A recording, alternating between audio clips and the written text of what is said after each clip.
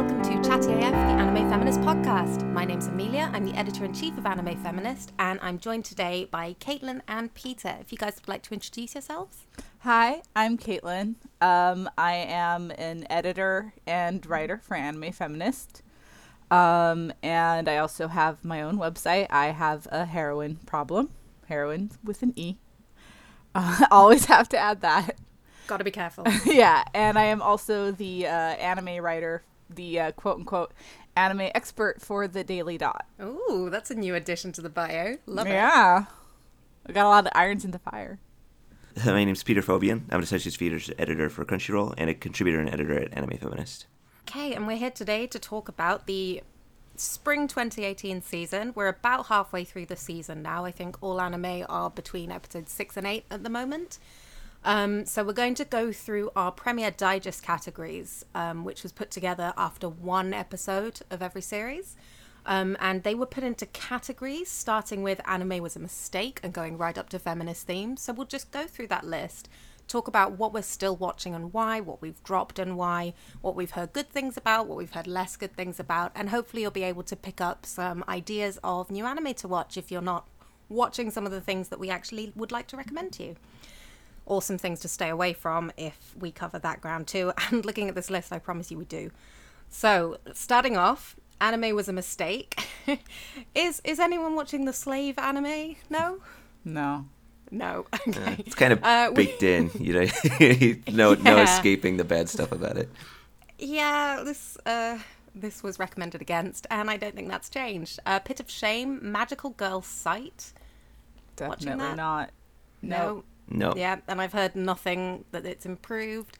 Okay, red flags. Here is where I have one that I have heard good things about, and that's Comic Girls. Either of you watching any of that? No, I want to. I don't have time. I have a lot of irons in the fire, so I haven't had time to like keep up with a lot of series. I like how you've called back. That's nice. Good continuity. Yeah, this is a packed season. There is a lot to watch, and I actually hadn't watched any until today because I went through the list and I was just trying to plug gaps and like, what do I need to watch so that I can discuss it? And I've seen some queer women on my Twitter feed talking about Comic Girls in a positive way, and I was like, okay, I need to see a little bit to be able to fairly represent it because it's in our red flags category. So when people I trust are giving it some compliments, I need to know what's going on. Peter, have you seen any? I dropped it after 3 episodes. That's fair. Why did you drop it? I could tell it was a comedy series, but I couldn't find the jokes. It was definitely a lot of cute girls. There was some like fan servicey stuff, and I didn't really like a lot of the social dynamics. Like the one girl basically being forced to draw porn and constantly be calling, like everybody's kind of refers to her as a porn artist. She doesn't seem comfortable with that.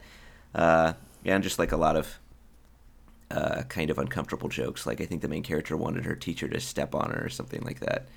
And I don't know how old she is. Either way, she looks like she's a middle schooler or younger. They all look really young, don't they? Yeah. That's kind of par for the course with this sort of series, though. Yeah. Well, I went to one of the friends who has been singing its praises, and I said, which episodes do I need to watch to be fair to it? And she said there are two episodes worth watching right now. Great. Episodes 4 and 5. So Peter, I'm sorry, you just missed out. Just before it got good. So I watched episodes 4 and 5 today, and I completely get what they mean.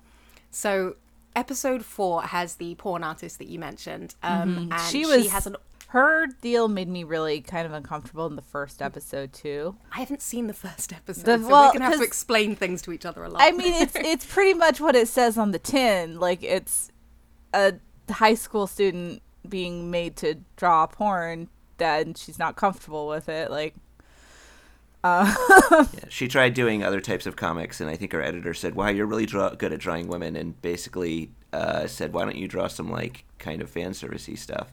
And then that stuff did really well, so that's just pigeonholed her career. And that's how everybody identifies her, and she doesn't like it. Okay, episode 4, I think, builds on that in a really positive way.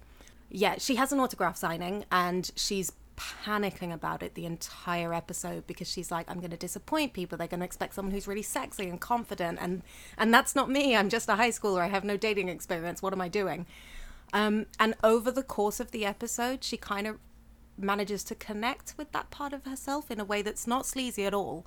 It really is just her kind of learning that confidence is the key, and that she's really worried because her pen name is Big Boobies, I think. And she's like, they're going to see me and I'm really flat-chested and it's going to be awful. They're going to be so disappointed. And then she actually goes to the signing. She gets a little makeover because, you know, don your armor, as they say in Princess Jellyfish, and it really works. And, you know, spoilers, as it should be evident, but I really do recommend this episode. I really enjoyed it. She shows up and she ends up talking to a lot of young female fans who are saying, I really love your love stories. They're really relatable. I'm having relationship difficulties. What can I do?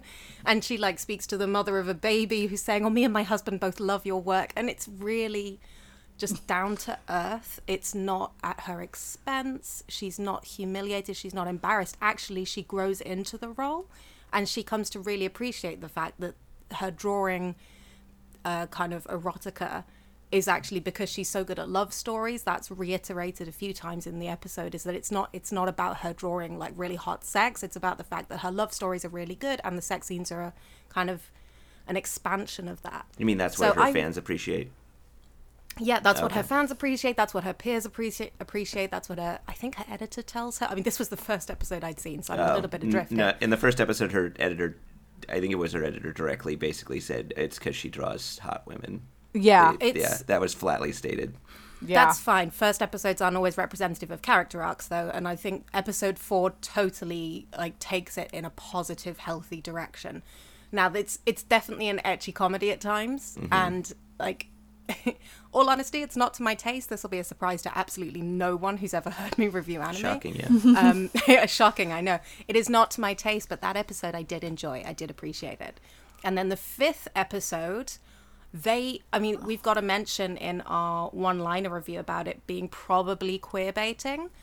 5th episode has 2 girls on a date. And one of them with very like explicitly kind of romantic intentions towards the other.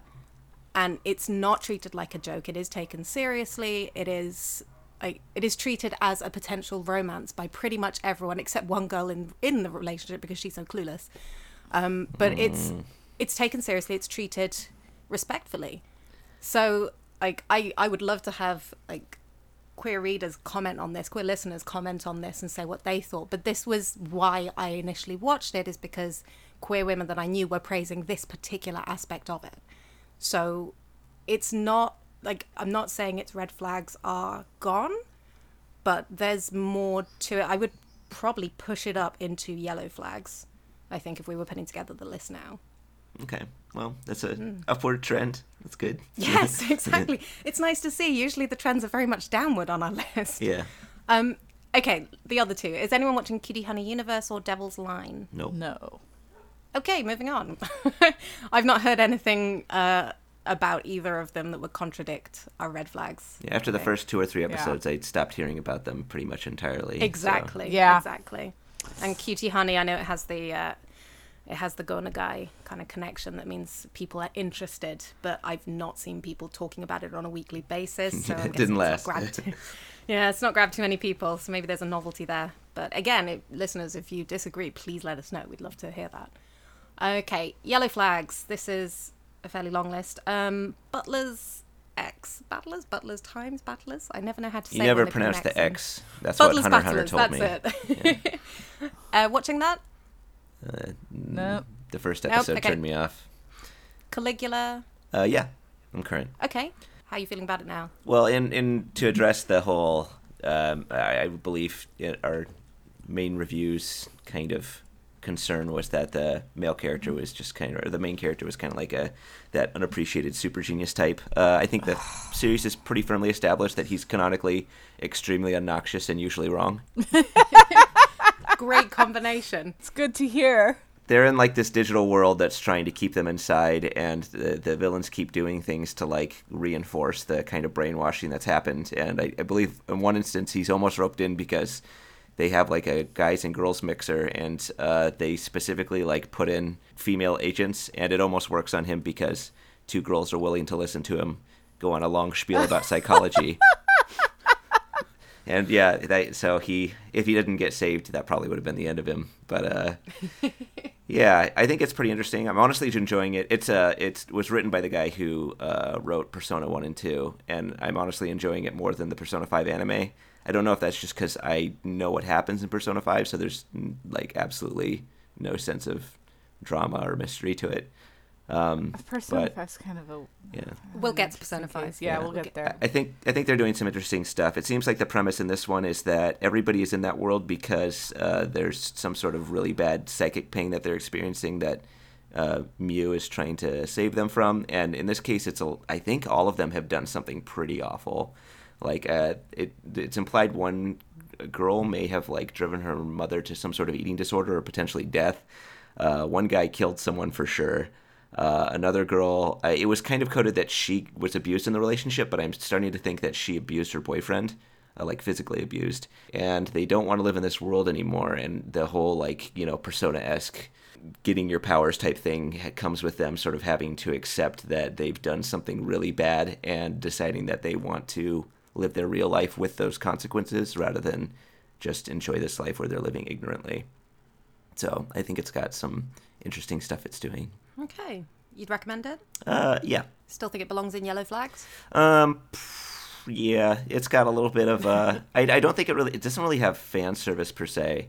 There's one episode where that whole like guys and girls mixer thing, one of the villains is kind of a dominatrix type. There's some weird sexual stuff they do. I wouldn't really call it fan service, just kind of like maybe just not a good portrayal. Okay, so Yellow Flags intact. Yeah, Yellow Flags works. Okay. Cute High Earth Defense Club. Happy Kiss. No? Nope. No? Okay. I mean, that's part of a franchise anyway, so if you've seen any previous installments, probably you know what you're in for. Dances with... Is it The Dragons or Dances with Dragons? It's The Dragons. The Dragon. Dances with The Dragon. Okay. Watching this? Anyone? No, I haven't seen anyone talking about it. No, I watched the first episode and the first couple of episodes and I liked it well enough, but then completely forgot it existed, so maybe that says it all. Okay, Fist of the Blue Sky Regenesis. I completely let this one slip, even though I quite enjoyed the first episode, his meat suit aside. But I haven't kept up with it. Peter, are you watching this one?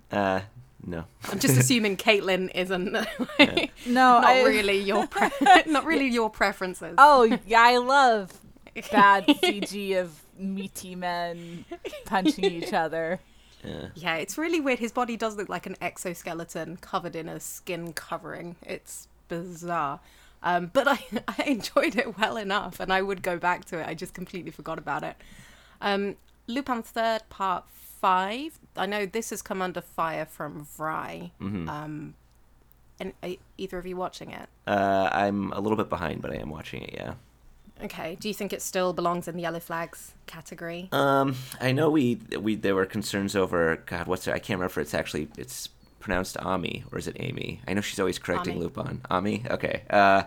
There was... Oh, I don't know then. Okay. I think it's Ami. The whole fan service with her in the first episode, and then the second episode or third episode, I think, kind of established that he was kind of more of a father figure to her. But then I think the episode after that, she asked him if he was interested in having sex with her, and he said no, but she basically said, "I'm not necessarily against it. I'm curious about that kind of stuff," which is, I don't know. I feel like that's kind of like trying to have your cake and eat it too. But subsequently, she's out of the show. They like resolved her plot. That was probably the creepiest thing that happened, and they've kind of moved on to other stuff.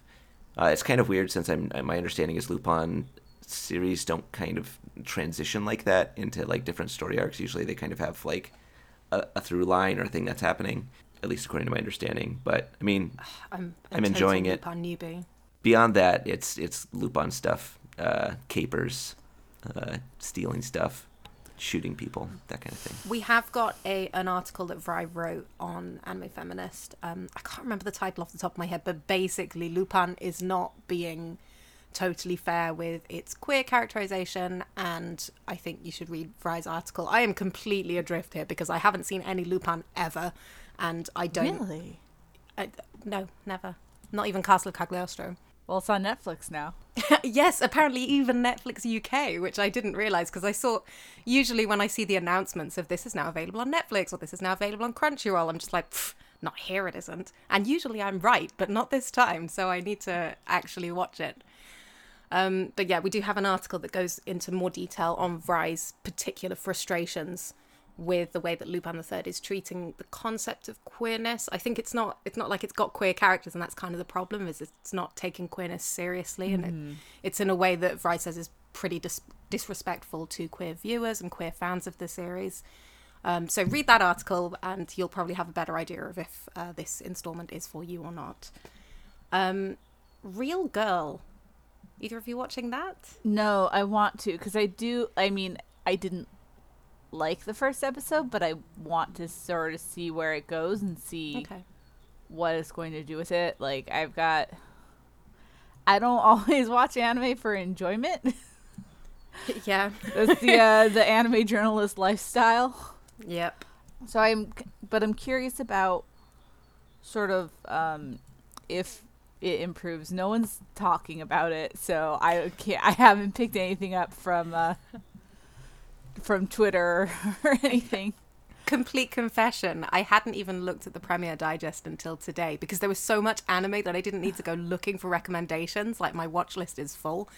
And I went to the Premiere Digest today. I saw Real Girl. I was like, what is that? I hadn't even heard of it. So it's not made very big name for itself yet. No, well, part of it is that it's on High Dive, which doesn't help. But I've heard of Tada Never Falls in Love, which is a High Dive one, right? And like that people are talking about. So it's not a complete blocker from attention. Yeah, no, like, it's just because the first episode was very, like, it has potential to be something that I would really enjoy, but like the first episode just like it didn't seem interested in calling the main character out on his shit. It was mostly just like, oh, girls are mean.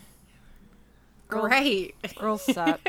Except this girl who's not crude. like other girls. She's crude, but other girls hate her. But she's nice to the main character.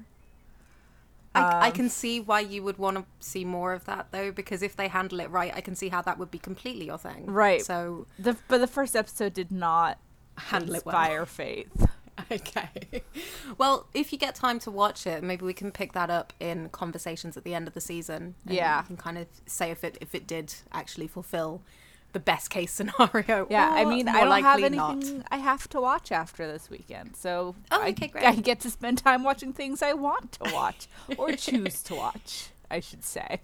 And that gives us no segue whatsoever into talking about Uma Musume, because I'm pretty sure you're not watching that is not on the list. No. Peter? I'm a little bit behind on that one too, but I have been watching it, yes. Do you think that it departs at all from the assessment that we gave it in the premiere? I think that, like, first episode groping thing was pretty much the only time it dipped into that territory. So I might say, like, if you can get past one joke, maybe it's worth bumping it up. Because I mean, it just I guess they just decided it's one of those, like, maybe like try to catch people by maybe implying there might be that kind of joke in the first episode kind of thing, and then not doing that. Yeah, it's bad. But I guess I especially I really wish I'd caught up, because I guess there's kind of more potential romance between the main character and Silent Suzuka, like maybe in a more kind of canonical manner. Special Week. Oh, and who? Silent Suzuka. Is that the senpai? Yeah. Okay. Yeah, something happened recently. Actually, this was pretty predictable if you know anything about the real life racehorse, which I do, because I edited a couple articles about that kind of stuff. The real racehorse, Silent Suzuka, its career ended very early on because of an injury, and Silent Suzuka twisted her ankle in a recent race, and Special Week's been taking care of her and taking her out, and like in her like wheelchair buggy and stuff. Right. Getting her groceries and feeding her and that kind of stuff to make sure she gets better. So I don't, and like I'm from the like language that I'm seeing in regards to it, and maybe they're like actually treating it as something more serious than just, oh, she's being a good friend. Okay. Yeah. Of course, I can't say that from firsthand experience. Past that, I mean, past as far as like problematic content is concerned, though, after that first joke, or I guess it was a 2-part joke in the first episode, I didn't really see anything else. After that, it's just kind of a idol series, which really isn't my thing. So I don't feel qualified to say whether or not it's a good or bad idol series. But it certainly is an idol series. It was such a combination of things that are not for me. Yeah. I very reluctantly watched one episode, and it was painful, and I was stopping every 2 minutes to take a break. I haven't gone back to it, but I have seen people enjoying it. So, if it's your thing, then if you like idol let anime, us know. Yeah, if you like idol anime, or you like animal girl anime or cute girl anime, you might get something out of this. And if you are enjoying it, then let us know why, and let us know why you'd recommend it to other people. Okay, next category. It's complicated. Oh, good. Okay, now we get to talk about some that I actually have seen and like. Kakuryou is one of my favorites this season. Are either of you watching that? I dropped it. Yeah. Yeah, I'd love to know what you think of it, because you and I both liked the first episode, right? And what did you like about the first episode? I like that she was a grown-ass adult, for one thing. Yeah, it's helpful, isn't it? I like that, like, she's not passive. Mm-hmm. And when, like, he's like, oh, you're gonna have to marry me, instead of her being like, oh, no. Like it is in a lot of these, I fake fainted or swooned or whatever. In a lot of these, supernatural forced marriage anime, or I'm destined to marry a demon. Like, she's like, no, I'm gonna find another way to deal with this, because right, because that. It's about repaying her grandfather's debt, Right. and she's like, well, if he's in debt, then I'll earn money and pay you back money. Mm-hmm. That's an alternative that we have available to us. And he initially treats her pretty badly for that, and is basically like, well, if you're not here as my fiance, then you're not even worthy to talk to me, essentially. And it's quite harsh to her. But you haven't seen beyond the first episode. No. Okay, well, that element of her character does not change. She continues to be... she continues to have that agency. She continues to make strong decisions, and forcefully. And she kind of sticks to what feels right to her. But you can also kind of, predictably, you can kind of see that her feelings towards the ogre landlord, I can't remember what his name is. He's Odanna-sama, but I can't remember what the translation they use. He's the innkeeper, like the head of the innkeeper. He's a really respected person in the town. He's treated like a young noble or something.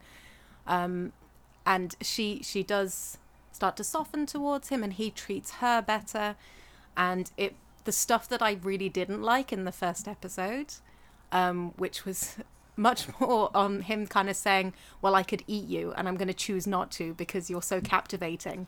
And it was very Twilight. It was kind of messed up. And that isn't really a factor going forward. Oh, good. And it becomes much more about, okay, she's on his land and she has this debt to repay. And so she's got to start a business and she's got to make it profitable. This is already completely in my wheelhouse. And he is kind of trying to he seems kind of comfortable with the boundaries that are there, but he does continually bring up the engagement idea. So it's still on the table that they could still get engaged, and presumably that's where they're headed. But I've been really enjoying it, and I really love the setting. I mean, Peter and I talked about it at the beginning, but it is kind of reminiscent of scenes from the Eccentric Family series, and it is just beautiful. And I love the opening credits, and I love the closing credits. Aesthetically, I'm really enjoying it. And I'm getting a lot out of this, and it's kind of my problematic fave. It is still complicated, and I don't think that's going anywhere because the complicated aspects are baked into the premise. But as far as Aoi, the main character, goes, like, she is great. She carries it. Her relationship with the ogre and with the other people around her is developing in ways that make sense, and she's not sexualized or fetishized or treated badly in any way, other than she's treated kind of shabbily when she initially rejects his engagement proposal. But other than that, it's been moving on in ways that I really like. So, yes, please catch up on that cadence so we can talk about it. Is either of you watching Magical Girl Ore? I am. Still. Yeah? Yeah. Caitlin? Nope. Okay, I caught up today. Peter, what do you think? I almost don't feel qualified to even talk about it because I know what you mean. Like, this is super awkward right now, but yeah. It is super problematic. I think it's fair to say it is super problematic, and either that will be a deal breaker for you or it won't. For me, it's not, but I completely understand if it is for anyone. From episode 1, I understand if it is. I mean, there's a moment in episode, I want to say 5, when they just straight up make a rape joke. They make a joke of the idea that... Oh, the hot springs?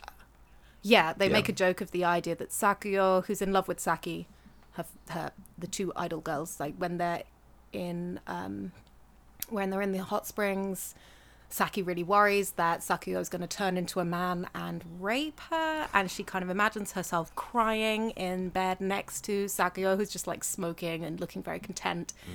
Mm-hmm. And that's kind of played for laughs. That's not nice. So she does apologize for that later, but it'd be nice if they didn't make the joke in the first place. Yeah, the joke in the first place, exactly. But at the same time, you've got like Mohiro, who is Saki's crush, and he is completely into Saki when she's presenting as a man. Yeah. So, like, I can't get enough of that joke. Like, I love that joke, and I'm completely here for that. But then it balances out with also really awful jokes, and it is really mean-spirited at times, and your tolerance for that will be very personal, I think. Yeah, I think it feels like it kind of knows what it's doing and might be playing with a lot of stuff in this kind of genre. As to whether it actually ends up doing anything with that, it might be kind of like you're in for a long haul to find out. Yeah. But at least at this point, I feel like it feels like it has some intention behind it, even if it is super uncomfortable at points. But I mean, I can't guarantee there'll be any payoff for that at this point. So I'll report back. But yeah, at this point, it's just a lot of that.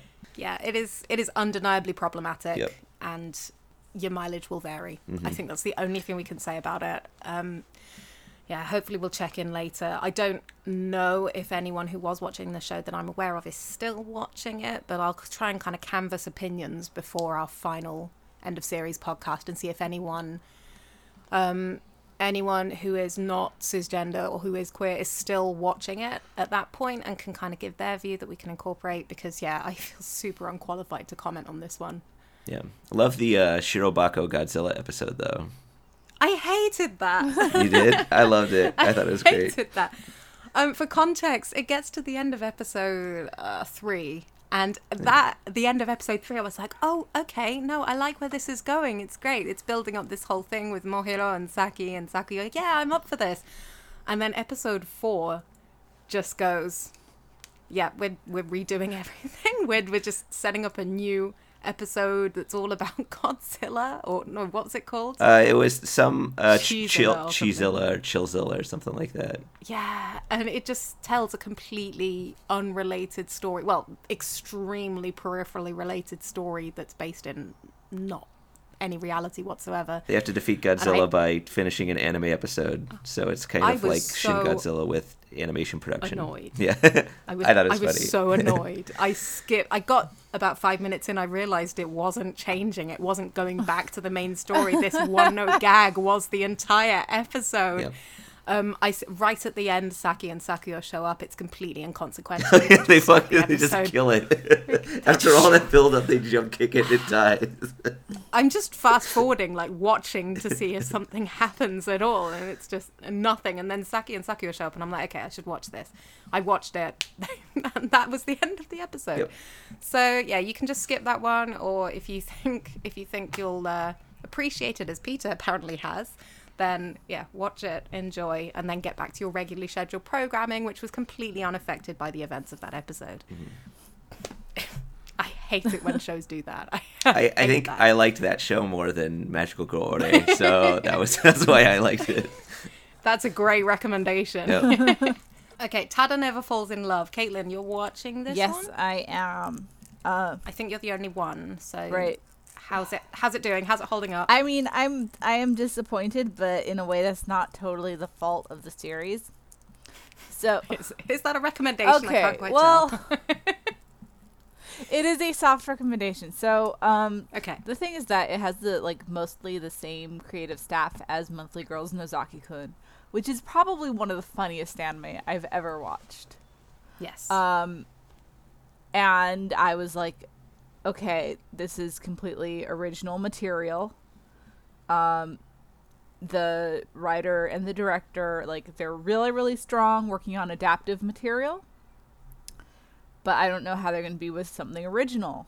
So I hope they do well. I hope, their strengths will still be able to come out. And the answer to that was not really. Okay. So, because it's sweet. It has nice moments. But it feels pretty aimless. It's sort of improved.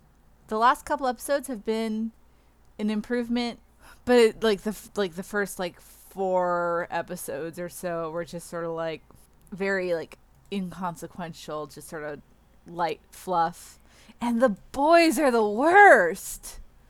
Okay, What? two of the boys are the worst. Are these the ones who are ogling the girls' chests and making unwelcome advances in episode 2? I'm just looking at the Premier Digest. there's Pin Senpai, who is the one who is obsessed with a gravure idol called Hina, and he spends a lot of time obsessing over boobs, and he talks about how basically softcore porn is the highest art because women's bodies are the greatest art that exists, and blah blah blah. I think I've spoken to this guy on Twitter. Right? Yeah. And there's the girl who is actually secretly the gravure idol that he's obsessed with, of course, is in love with him, but he's obsessed with her image, her image as an idol, and he doesn't know that she is the idol. And I'm like, why does she like this guy? All he does is yell about boobs. Yeah, that's nice. That's so nice. That's good boyfriend material, that. Yeah, and then there's the other guy who's just he's not bad. He's just extremely he is the most Mamoru Miyano character to ever exist. Does that statement make sense? Well, this is so funny because, well, maybe only to me, but I found out who Mamoru Miyano was for the first time very recently because I started playing the Utano Prince Summer idol game on my mobile. And through that, I found out who he is. And then we started doing the Oran High School Host Club watch along, which is going to be coming out soon. And I found out who he was. I found out that he was in that. And since then, I've been hearing him mentioned everywhere. And I have no idea how I was unaware of his existence until I started playing Utapri. Yeah, because he's one of the biggest names right now. And he actually has... I had no clue. He has a very, very good range. I don't want this to be anything against him as an actor. He's got a lot of range, a lot more than a lot of voice actors these days. But there's this one particular kind of character that just feels aggressive, the very over the top, the Tamaki Suos. Yes. And this character is Tamaki turned up to not even to 11 to 12. Okay. And it's so much. But other than those, he's not a bad guy. He's just a lot. But other than that, it's sweet. The main characters are sweet. They're nice. They don't have a whole lot of personality. Teresa is a very typical sort of, princess. And I do think Tada is going to fall in love. Unfortunately. Yeah, because that was the thing, wasn't it? Tada never falls in love. I did see some conversation around that with the hopes that this might be some asexual, aromantic representation. Yeah. And it doesn't look like that's what it is. I think that was sort of always wishful thinking. Not to be dismissive just because no, that's just how anime tends to work. It disappoints you, yes. That's not what I meant, but okay. But it's not entirely untrue. No, that's not what I meant. The genre of disappointment. I mean, we've just talked about Magical Girl Ore, so... and Darling in the Franxx did air yesterday. Exactly. I mean, we all hope for good representation, and we very much appreciate the few times we do truly get it. I think that's fair to say. Tada never falls in love, but I mean, what the way I've heard it described is, I was hoping for some kind of representation, but I like where it's going instead. So that's, Yeah. you know, if you're looking for a kind of fluffy romance, my understanding is that Tada Never Falls in Love is looking likely to deliver Right. that. It's sweet. It's just very slight, and it's not an anime that I think people are ever going to go back to or revisit. That's damning. Which is like, Because it's kind of flimsy. yeah. or- There's just not Okay. a lot to it. There's not really a lot of sense that it's building towards something, or like there's no like bite to it. It's just there's just not a lot of momentum, I guess is the way to put it. Okay. It doesn't do anything unexpected, except for sometimes the cat narrates the episodes, which is always a good thing. Now I know why Dee likes it. Okay. I mean, it sounds like all three of our anime in the It's Complicated category firmly deserve to be there. Yeah. So that's fine. We're not steering you wrong, listeners. Okay, moving on. Harmless Fun. Again, this is a fairly long category, but I don't think we're watching all of them. So, Gegege no Kitaro. Either of you watching that? Yeah, I'm a little behind on that one too. I actually skipped the middle few episodes in order to watch the last couple. And I was so glad I did, because episode 7 is one of the best standalone episodes of anime I think I've ever seen within a series that isn't episodic and isn't anthology based. Episode 7 of Gegege no Kitaro, like, I would recommend that to Better than Chizilla? anyone. Sorry? Better than Chizilla? Well, you know, it's a tough contest, Yeah, it's up but there, I yeah. think Kitaro may just take this one. Okay. It was exceptional. It felt like Junji Ito almost. It wasn't quite as twisted as that. It is a little bit hard going. Content warnings for that episode. It deals quite heavily in things like suicide. I mean, the opening scene is a suicide, so just be aware of that. Go into it knowingly. But it is a very well-handled episode, which was not what I was expecting, because until then, Kitaro's been pretty much kind of monster of the week, and it's got its kind of colourful cast of characters, and Kitaro's got these kind of not comedic, sorry, that's just how I view it. His attacks, including like his remote control getter sandal. Oh, yeah, I can't take them seriously. No, exactly. I mean, they're cool It's very fights, but cartoony. yeah. It's fun. Yeah. It's fun. And episode 7 is not like that at all. Oh, dang. It's very... Yeah, you should watch it, Peter. I think you'd enjoy it. Yeah, I sort of described it, I think, as like Detective Conan meets Hellgirl. And I guess that's probably more on the Hellgirl side. So I'm down. Right. I like the series a lot. Yeah, episode 7 could have fit into the Junji Ito series Okay. quite comfortably. Nice. Although, again, not quite as body horror. And Not quite as body horror. I remember in the first episode you had some concerns about, oh my god, I forgot her name. The Mana, yeah, Yeah. that doesn't go away. Now, I usually agree with I agree with the core of all the premiere reviews that go out there. I've never read a premiere review that I completely disagree with. That's never happened. But there was one aspect of Dee's premiere review where she was more favourable towards Mana than I was. And for Dee, Mana was actually kind of the saving grace of the episode. Mana is this high school girl who calls Kitaro in not really expecting him to come, and then when she realizes who he is and what he does, she wants to help, and by trying to help, she screws everything up. And her clumsiness is kind of her defining... Her clumsiness and spunk and cheerfulness and determination, and it just does not work for me as a bundle of character traits. Mana's fine, but I don't consider her a positive element of the episode, but for Dee, she really was. So your mileage will vary on this. For me, that hasn't really improved. I watched episode 8 to check, and yeah, it's no better. She needs to be saved. I mean, she actually gets saved by a few people this time, which, you know, refreshing change, but it's not working for me. I think that's the but formula, yeah. Yeah, and I really enjoy the monsters, and I really like seeing Kitaro do his work. And he's actually such a calm presence. I thought he was going to be much more cartoony than he actually is. Yeah. So I enjoy a lot about Kitaro, like the show.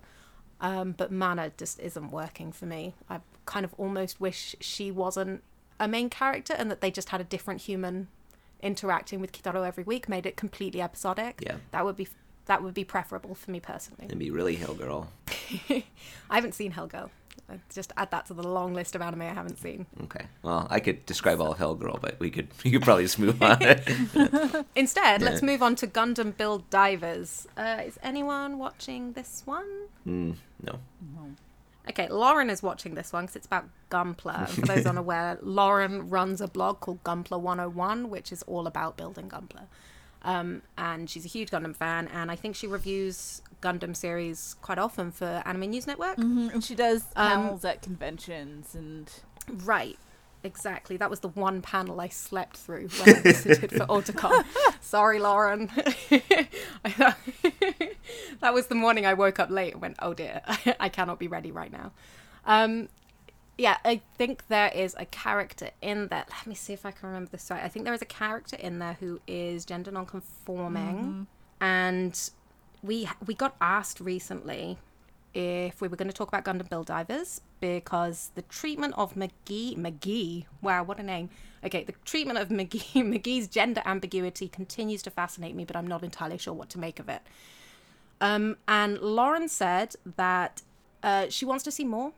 We haven't even seen McGee's Gundam yet, and that it's not... it's a fascinating character, but he's just not got any goals. Do you know what? I should have prepared this. You can just cut this out. Okay, so Gundam Build Divers. I think Lauren is watching this. There is a character in there who's got some gender ambiguity, but we haven't seen yet how it's handled, so... Probably best to check back at the end of series check-in to see if that's handled any better. I don't think Gundam Build Divers will have finished by then. I'm assuming it's a long series. But we can certainly ask Lauren by then what she thinks and kind of bring her opinion onto the show. Okay, moving on. Good as Any Money Pitch. Did either of you watch any of this? No. I watched the first episode. Yeah, I watched half of the first episode, and it was all I could take before switching it off, because it was just so pointless. It's kind of like, I think it's kind of like Kagi, except with lower stakes, where it's a lot of like, kind of like gambling theory and money, and it really gets into baseball and stuff, which I'm not too interested in gambling or baseball, so I wasn't the target audience, I guess. But I think it has to be somebody who's interested in both things, right? I mean, the part that I saw was just him working out how much he was getting paid and how much other people were getting paid and how much their pay might change depending on their performance in games? I don't know what you call baseball. Yeah. Didn't the numbers come out to like a couple 100,000 a year, though? Like, minimum? And I was like, oh, I feel like, man, you sure do live a hard knock life. I mean, I kind of got lost in all the numbers, and as well because it was discussing it in yen, I had no kind of basis for comparison there. I was kind of trying to work out the exchange rates in my head, but because the numbers are so high, it then gets really difficult. And it was hard to get a handle on that one. And I'd be really interested to know if anyone listening to this has continued with Good as Any and is actually like enthusiastic about it. I don't know either. And I completely understand that because it feels so niche. It feels like it's for a really specific audience. And unless you have this particular cross-section of interests and a tolerance for lots of numbers flying around, it's not going to work. Yeah, let's see. Hinamatsuri. That is one I know you're watching, Peter. Yep. I'm watching it. Animated season. No. It's so good. Yeah, it's amazing. I'm so enjoying it. It's like, I don't know, how do you even talk about it? It's so perfect. Well, you put together a really good article about how it's 3 shows in one. If you can just kind of break that down a bit, because I think that sums up its appeal really well. Yeah. So, well, I mean, I would have totally been down just if it was the first show, which is Hina showing up in Nita's lap, and kind of it's like becomes a found family kind of drama between a psychic girl from another dimension and a Yakuza guy who's surprisingly parental, I guess. I mean, it's great, isn't it? Because even, as you say, even that was handled so well. Like, the comedy timing and pacing and animation is just perfect. It's just so beautifully put together that would have been enough. Yeah, the jokes are really good. But the show has since evolved with the arrival of Anzu and the introduction of Hitomi. So Anzu's portion, I mean, the whole premise for Anzu being homeless is kind of absurd because I think it was mostly just because she was too proud to go back and say, oh, I actually can't get back home because you ruined my device, but I already said we'll never see each other again, so this would be super awkward. And now both of them know she's homeless. Hashtag British problems, I can completely relate. But both of them discover it anyway, and she still has that problem. But that ended up becoming kind of like this really... there was one episode which was actually really harsh, where she like finally stops being homeless, and like the local homeless population sort of mentor her, and she like has all these misunderstandings about how money works and the amount of money that is required for a lot of things. So she's sort of like lifted out of these bad circumstances, but in the process kind of loses all the important connections she made in her life, and it's like it's a harsh episode actually, but it's kind of like optimistic and heartwarming. And then the next episode is her learning how to work in the ramen shop. I love her new parents too, because each time she has some sort of misunderstanding that's based in like oh, like you have food that costs 800 yen, I only made 600 yen per day, and then the mom starts crying and goes to get tissues again. It's really beautiful. I'm not sure it handles the line between humanizing homeless people and homelessness, and kind of making it clear that this is not a kind of warm and fuzzy environment, because it does sort of roast into it a bit, and a little bit felt quite uncomfortable watching it. Like it doesn't need to be all grief all the time or anything like that, and actually you do end up feeling really moved, but it does seem like a very safe environment for a young girl, and I'm not sure that's exactly as well handled as it could be. True. But I do appreciate that it pretty much all the homeless people she runs into are like real people who... Yes. I think that... and one of the reasons they mentor her is because they're actually concerned that she's going to be in danger being homeless, I think. So I feel and I mean, they could have easily done something else with the homeless characters, right? So... And exactly, if I could choose between kind of humanizing homeless people or kind of making clear the dangers of homelessness, I'd pick the humanization. So they've come down on the side I would choose, but they come down quite far on that side. Mm-hmm.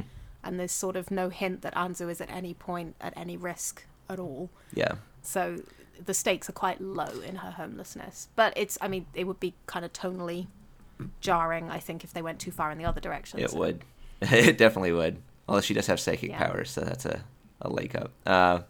Hitomi is the third one, and I call her the cosmic victim because she's very compassionate, but it's just like the entire universe is trying to make her suffer for being a nice person, which is kind of... That's probably like the area of the show I'm more touch and go on, because I don't like seeing nice people get punished for being nice. It's really hard, isn't it? Yeah. So, I mean, the jokes themselves are funny, but and I think it sort of finds a balance because she gets some little glimmers of happiness. I hope there's some sort of upward trajectory involved. But a lot of it's just she tries to help a friend and ends up missing an entire night's sleep and getting sick and then actually passing out on her feet. Or those friends who wanted to help her because they thought that actually wasn't that great a subplot because of all the I don't know, I guess they didn't really make too many abuse jokes. They were just afraid she was being abused, and then the whole thing just turned into, oh, I guess Hitomi's not in that bad a situation, so let's dogpile her and also start making fun of her. Yeah, but I mean, just the whole thing's super funny. Yeah, they have a track record of taking these kind of dangerous situations and not going the cliche direction with it. Yeah. I think so. You talked about in one of the earliest episodes where they all go to a cabaret club together, mm-hmm. or there's an underage girl goes into a bar and ends up with a drunk salaryman, and you would expect that to go in a really bad direction. Yeah. And instead it ends up with something really light and funny and not dangerous at all. Yeah, you always think it's going to get into something dark, and then it pulls back and just makes a really absurdist, humorous situation instead. I think Anzu's the only one that's actually had some real impactful moments, but they were all kind of positive, right? So I mean, it was still positive. It was just actually they focused on the drama rather than converting to comedy in the last second. I was just saying it's good at it's good at making you think it's gonna do something dark or awful or be dramatic, and then just does something really stupid and funny instead in a good way. Yeah. Except Anzu, where it gets really she has her moments where it's actually they do follow through on the drama and lead you to a heartwarming scene instead. Yeah, they don't follow the kind of comedy rule of always end with a joke. Yeah. Like, always end a heartwarming scene with a joke. They don't do that. So sometimes Anzu is just like... Yeah. There's that one episode where she's actually crying, and they just ended on that note. Yeah. Going, oh, no. Yeah, so yeah, Anzu, like because of Anzu, I guess you kind of don't actually know what you're gonna get, which makes the comedy conversion still funny. It's got a lot of really smart writing in it, and I mean, you could never have predicted where Anzu's arc was going based on her first appearance. It definitely plays with a lot of problematic themes, though, but in the same way, it always steps backward too. So you never really feel like they're going over the line. And I do like the stories it's telling. It is telling well, like the found family story between Hina and Nita. Like that is progressing beautifully, and it's going into a really heartwarming place. Considering he kicked her out of his apartment for days, just a few episodes ago. It is actually, it's still telling a proper story. It isn't just an excuse to string gags together. It is going somewhere. There is development, and I really appreciate that about it because it handles the gags really well too. It feels like a 4-panel manga. I don't know if that's what it's based on. It's just a traditional manga. Okay, well, it's got that kind of snappy. Yeah. It's full of one-liners. Yeah, exactly. It's full of one-liners. It's full of kind of background jokes, if that makes sense. Where the comedy is just a throwaway line or a throwaway moment. It is full of that, and it handles it so well. And I think it is the kind of gold standard for comedy this season. Yeah, it's got like a lot of Arrested Development running gigs too. It's just really good comedic writing. Absolutely. Okay, we should move on because I feel like we could talk about this for a really long time. Last Period, you're still watching that, aren't you? Yeah. I depending upon the episode, I really like it, or it's okay. I mean, it hasn't really done anything bad past some of the character designs. It never really gets into that kind of stuff. So far, each episode, it's so weird because, I mean, ostensibly it's a series created to sell a gacha game, but they actually do an episode about how gacha destroys your life. The main character literally spends his life savings trying to get a single 5-star roll. Then everybody's like, hey, you should stop spending your money that way. And he yells at all of them, like, you don't tell me how to spend my money. And he has a breakdown and everybody shames him.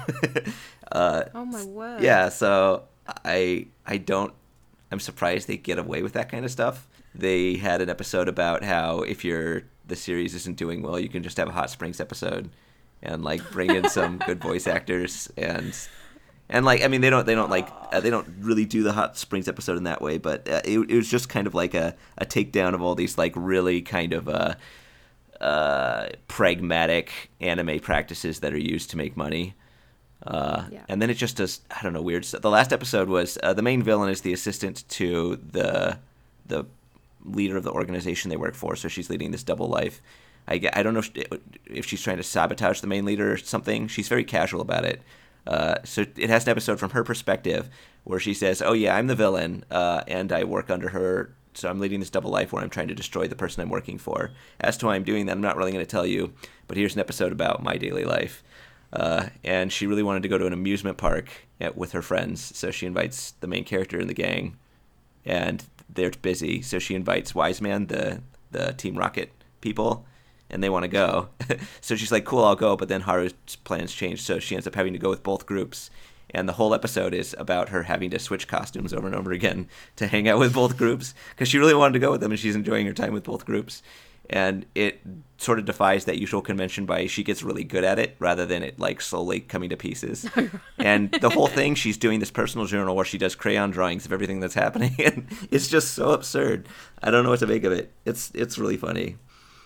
Is it consistent still with the notes that were made in the premiere review? I'd probably say there were like warning signs just based on some early character designs, but it hasn't even gotten into it. So it still deserves to be in harmless fun. Yeah, I'd say so. Okay. It's good. Excellent. Okay, Legend of the Galactic Heroes Dinoyatese. Oh, dear. Dinuthes. Dinuthes. That's what I call it, yeah. Sorry, German viewers. Sorry.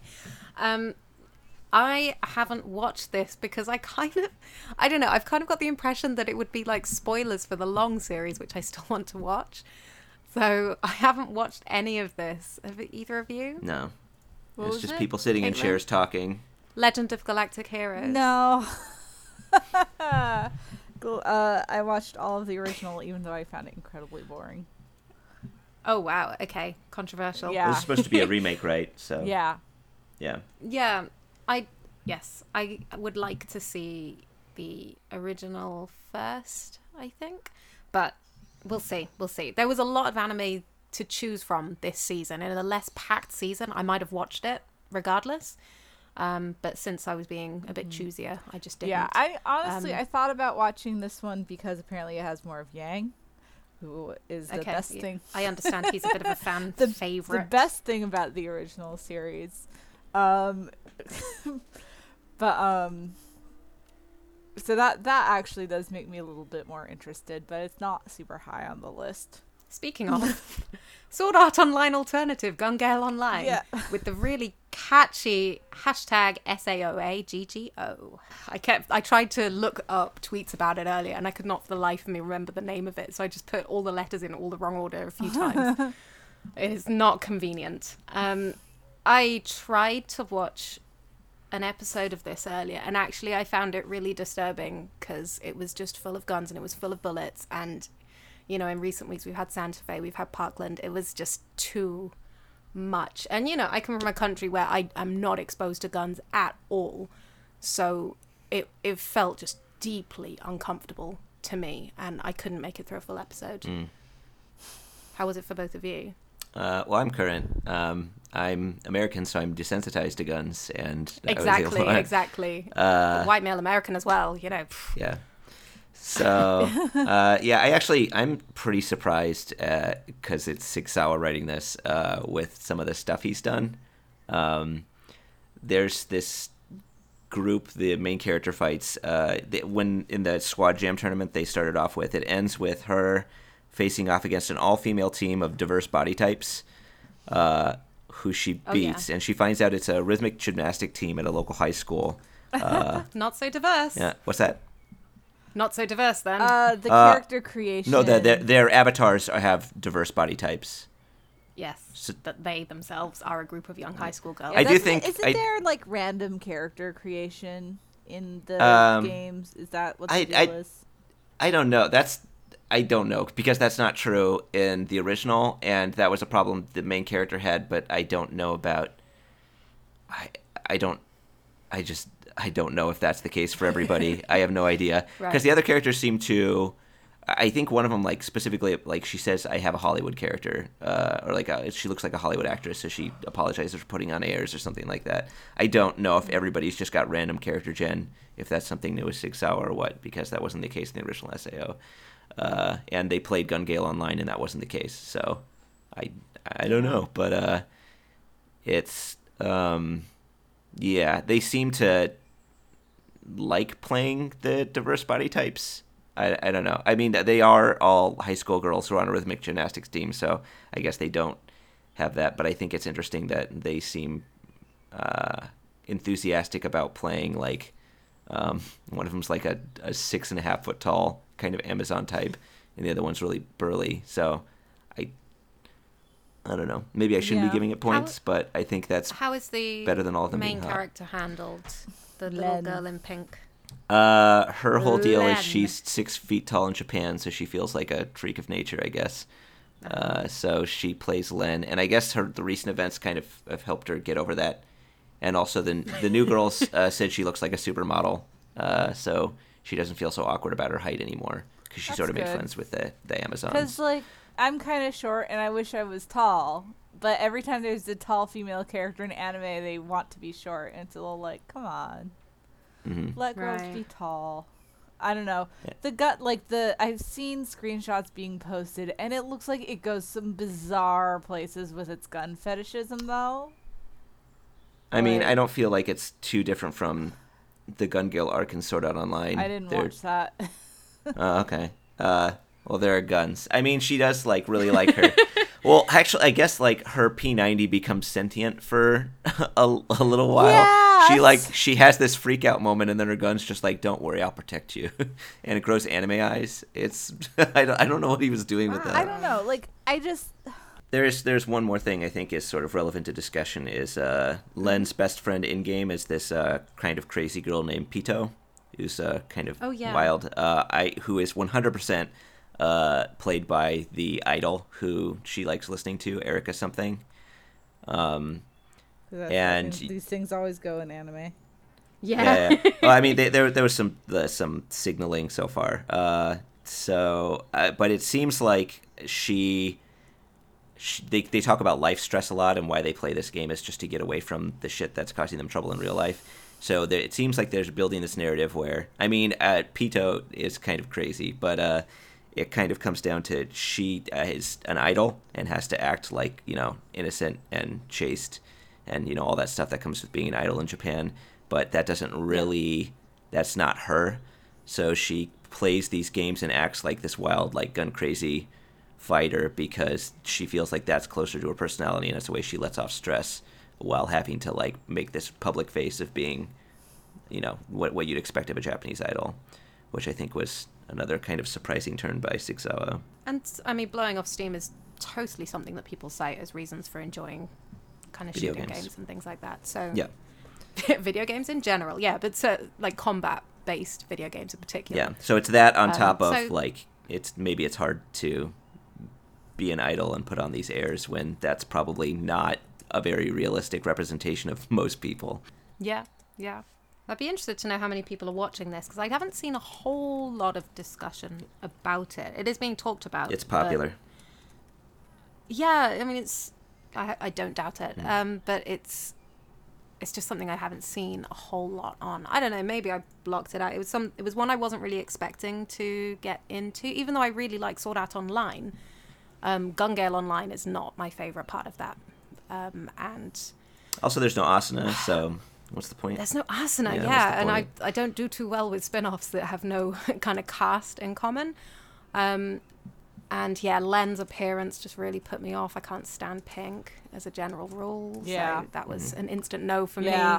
I've made my thoughts clear on pink washing.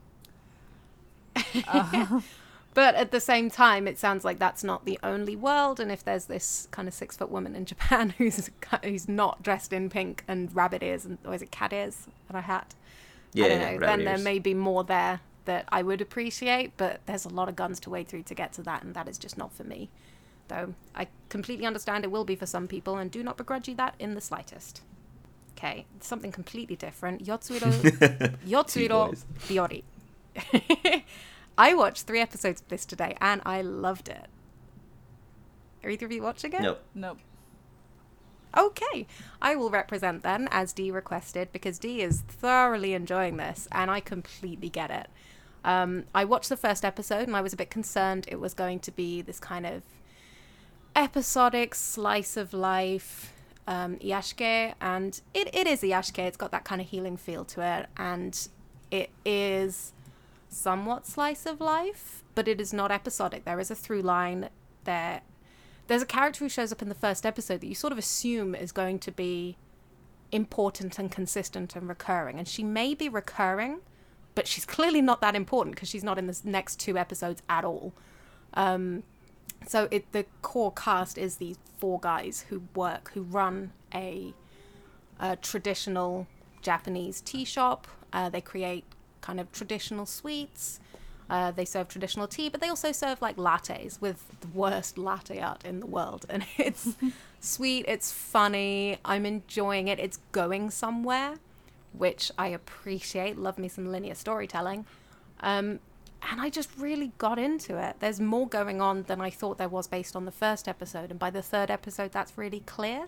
So I'm looking forward to seeing more. I meant to get caught up to episode 6 before talking today, but I started way too late for that.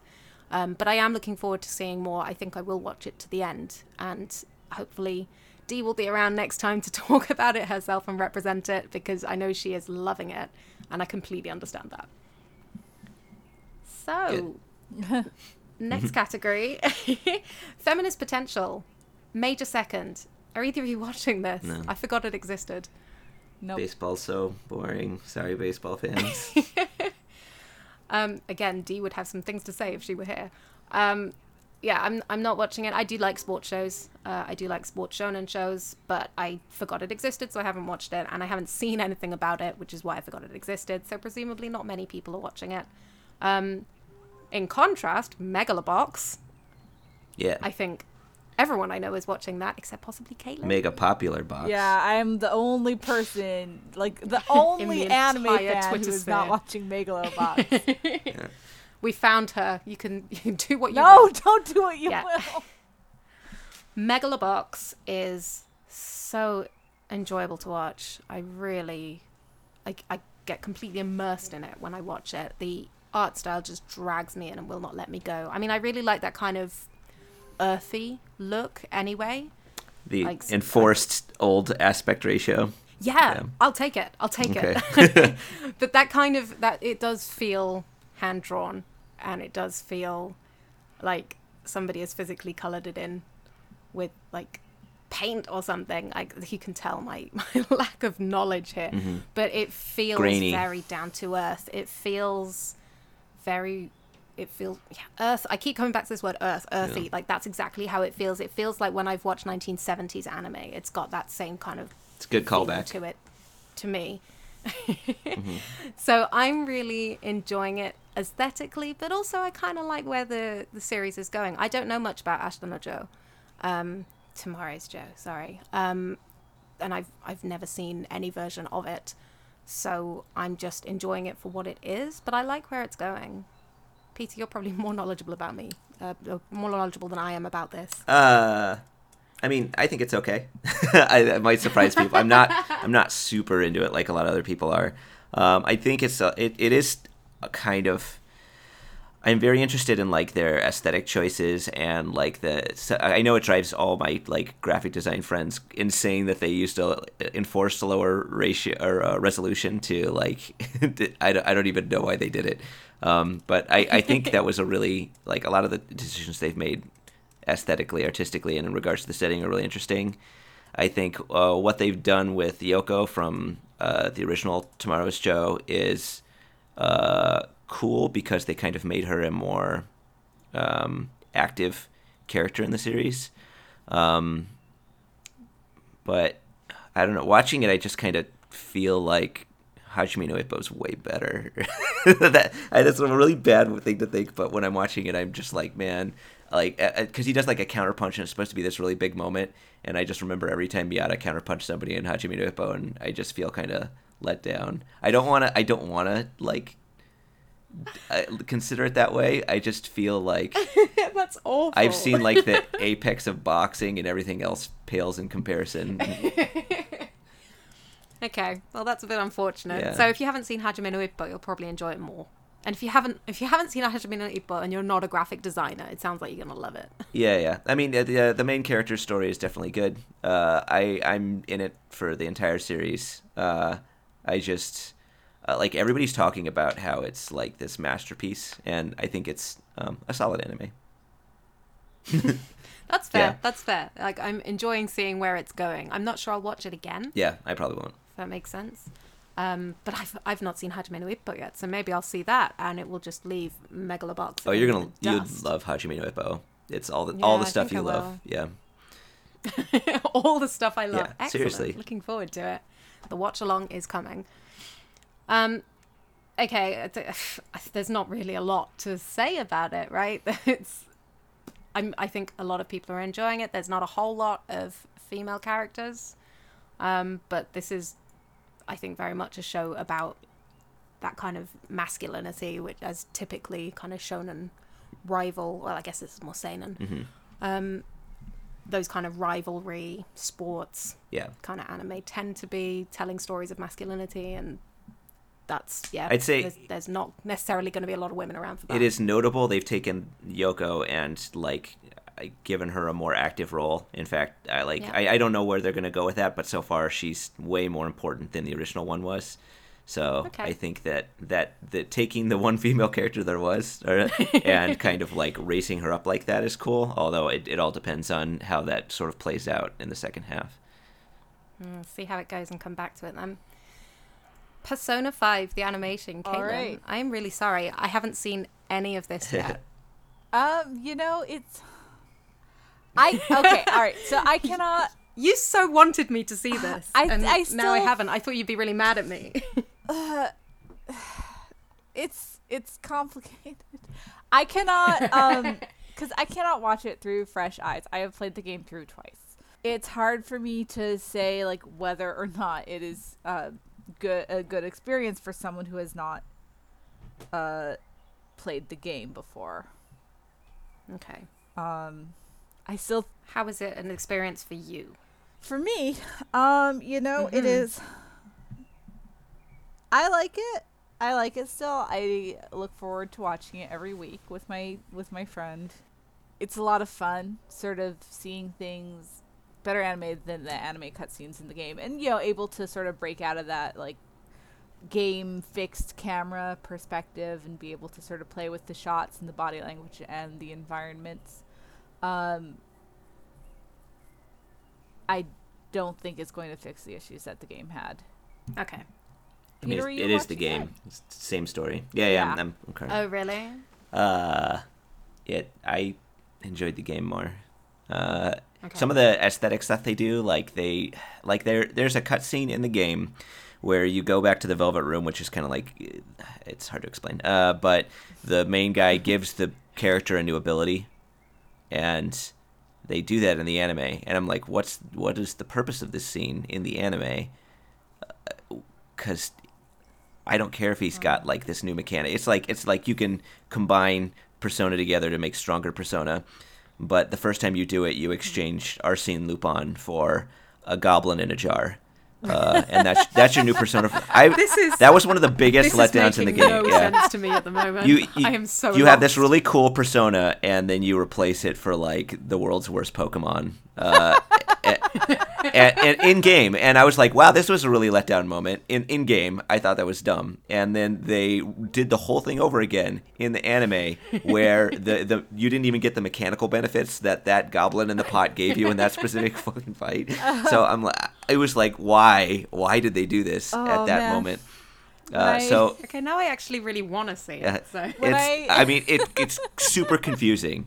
Like, if I was watching that and I didn't know the game, I'd be like, why? What just happened? Arsene Lupin got turned into a goblin in a pot. Yeah, just a lot of the sort of, and the sort of changing personas is kind of a central part of the conceit in the game.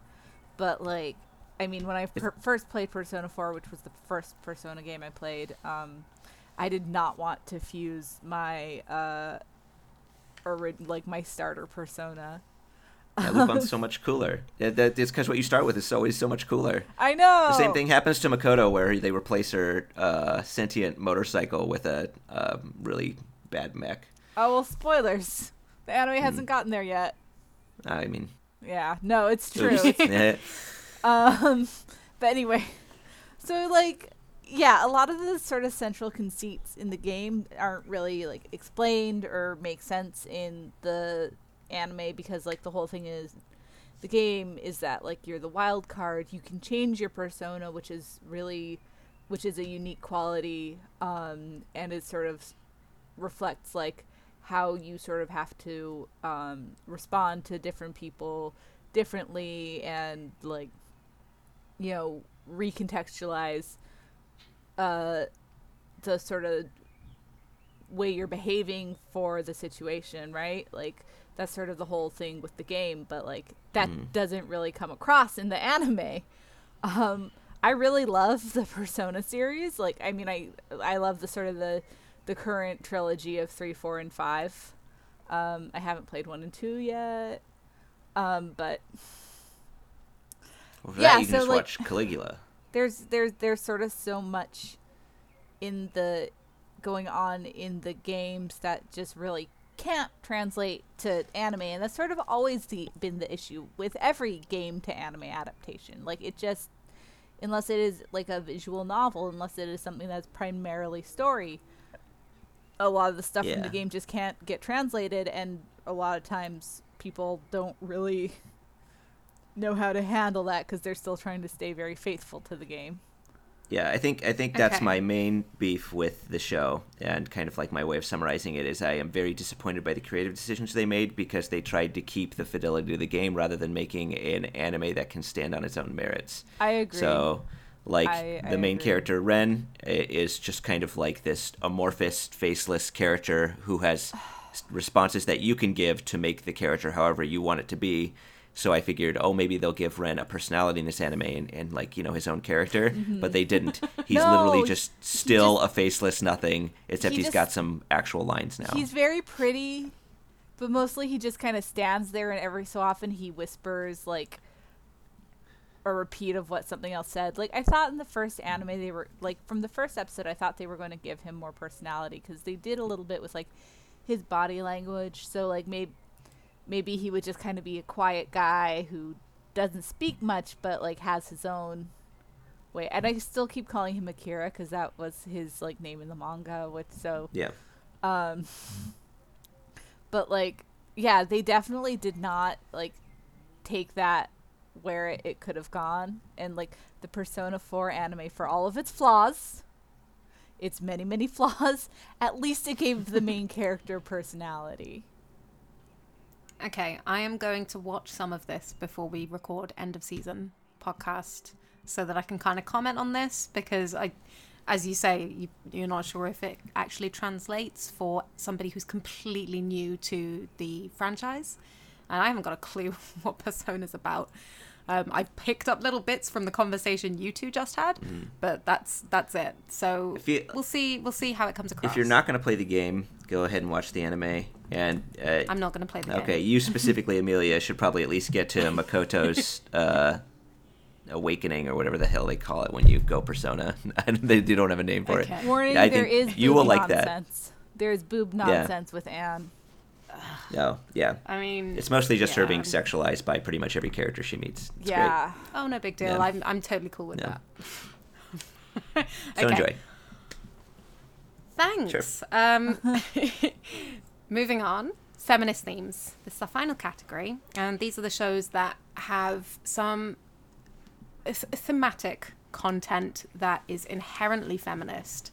So, regardless of how it explores it, like the feminist content is there, but depends on how well they handle it. So, starting off, Golden Kamuy. Now, this was a really hotly anticipated anime based on quite a recent manga, I think. And the feminist theme here was the handling of Ainu culture. So Japan, as we know it, is actually a very recent invention. And where Hokkaido is now, that used to be called Ezoji, and that had indigenous people who are called the Ainu. And this is all about how you have a Japanese person and an Ainu person interacting, and the Japanese guy is learning about Ainu culture. And it's something that you do not see explored very much at all. And the idea of ethnic minorities within Japan, or within what would be considered Japanese, because Ainu people are considered Japanese, even though there is also an Ainu register. Like one of my teachers at university was an Ainu expert, so I heard all about kind of his experience with Ainu people, and it was really interesting. Yeah. But that was probably the most I've heard about Ainu culture, despite studying Japan, despite living in Japan, despite visiting Hokkaido. Like that, the most I heard about it was in some classroom in England. So it's really incredible to see it in such detail here. But the actual anime itself, as an anime, I'm not sure how I feel about it. I don't know. What's your experience with it? And Caitlin, are you even watching it? No. I'm not too surprised, and I don't really blame you. But Peter, you're definitely Oh watching yeah, it. I love Golden Kamuy. It's great. Great. Why do you love it? Well, I read the manga last year. I really, really, really liked it. I think it's got great characters. It's got this really interesting balance of kind of teaching you stuff, having good, really charming character at like moments, and then also being extremely violent at times. And none of those things really feel like they're at odds. So a lot of it is just Serpa actually keeping Sugimoto alive and teaching him about like Ainu culture and like cooking stuff and all that. So I mean, like she definitely doesn't take a backseat in the story. She's probably my favorite character. And she's great. Yeah, she's so good. You're just sort of very organically learning all about what Ainu eat and how they live and their beliefs and like their tools and their methods of hunting and stuff like that as she's helping Sugimoto survive out in the wilds against this really like kind of written into history. I called it was like national treasure too, but that I don't know, not much like a Nick Cage movie though. Kind of like Hunt for Gold, and there's all these like goofs and gags they do as well because both of them are like really quirky and Shiraishi's really weird. But then like whenever there's a fight, it's just like some of the most brutal stuff I've ever seen. So, and I mean I'm down for that too. So I just think it's like the complete package. It's got everything. And the risk you have with a series like this is that it's going to go the kind of Dances with Wolves, The Last Samurai kind of direction. I mean, for the record, I love The Last Samurai because it's kind of a problematic fave. It is hugely problematic. And Golden Kamuy could have gone down this route where you have Sugimoto essentially going in as an outsider and becoming better at Ainu culture than the Ainu. Like, that was a direction that it could have gone. Mm-hmm. And he could have been kind of beating Asirpa at her own game. That's not the way this works. And I think they've handled that so skillfully because Asirpa has this great moment where she says, I'm a new kind of Ainu girl. Oh, yeah. And I think that really sums up her role in the series as kind of a bridge between cultures. It's not just because she's like liaising. She is herself a new type of person within her culture and also within Japanese culture. And she observes some traditions but not others. She's respectful of customs, but she doesn't necessarily follow them. And she teaches Sugimoto about her culture, and he kind of picks up some things from her, but at the same time, they really work as a team. She's not teaching him as a kind of, I'd say she's not teaching him so that he can do the same thing she can do. She's teaching him so that he understands what she's doing and why. And he picks up bits and pieces, but she is serving a purpose. She is being useful. And she makes that point too. She doesn't appreciate being viewed as dead weight. She doesn't appreciate being treated as a child. She makes the point that she's seen some really rough things. She has dealt with some trauma.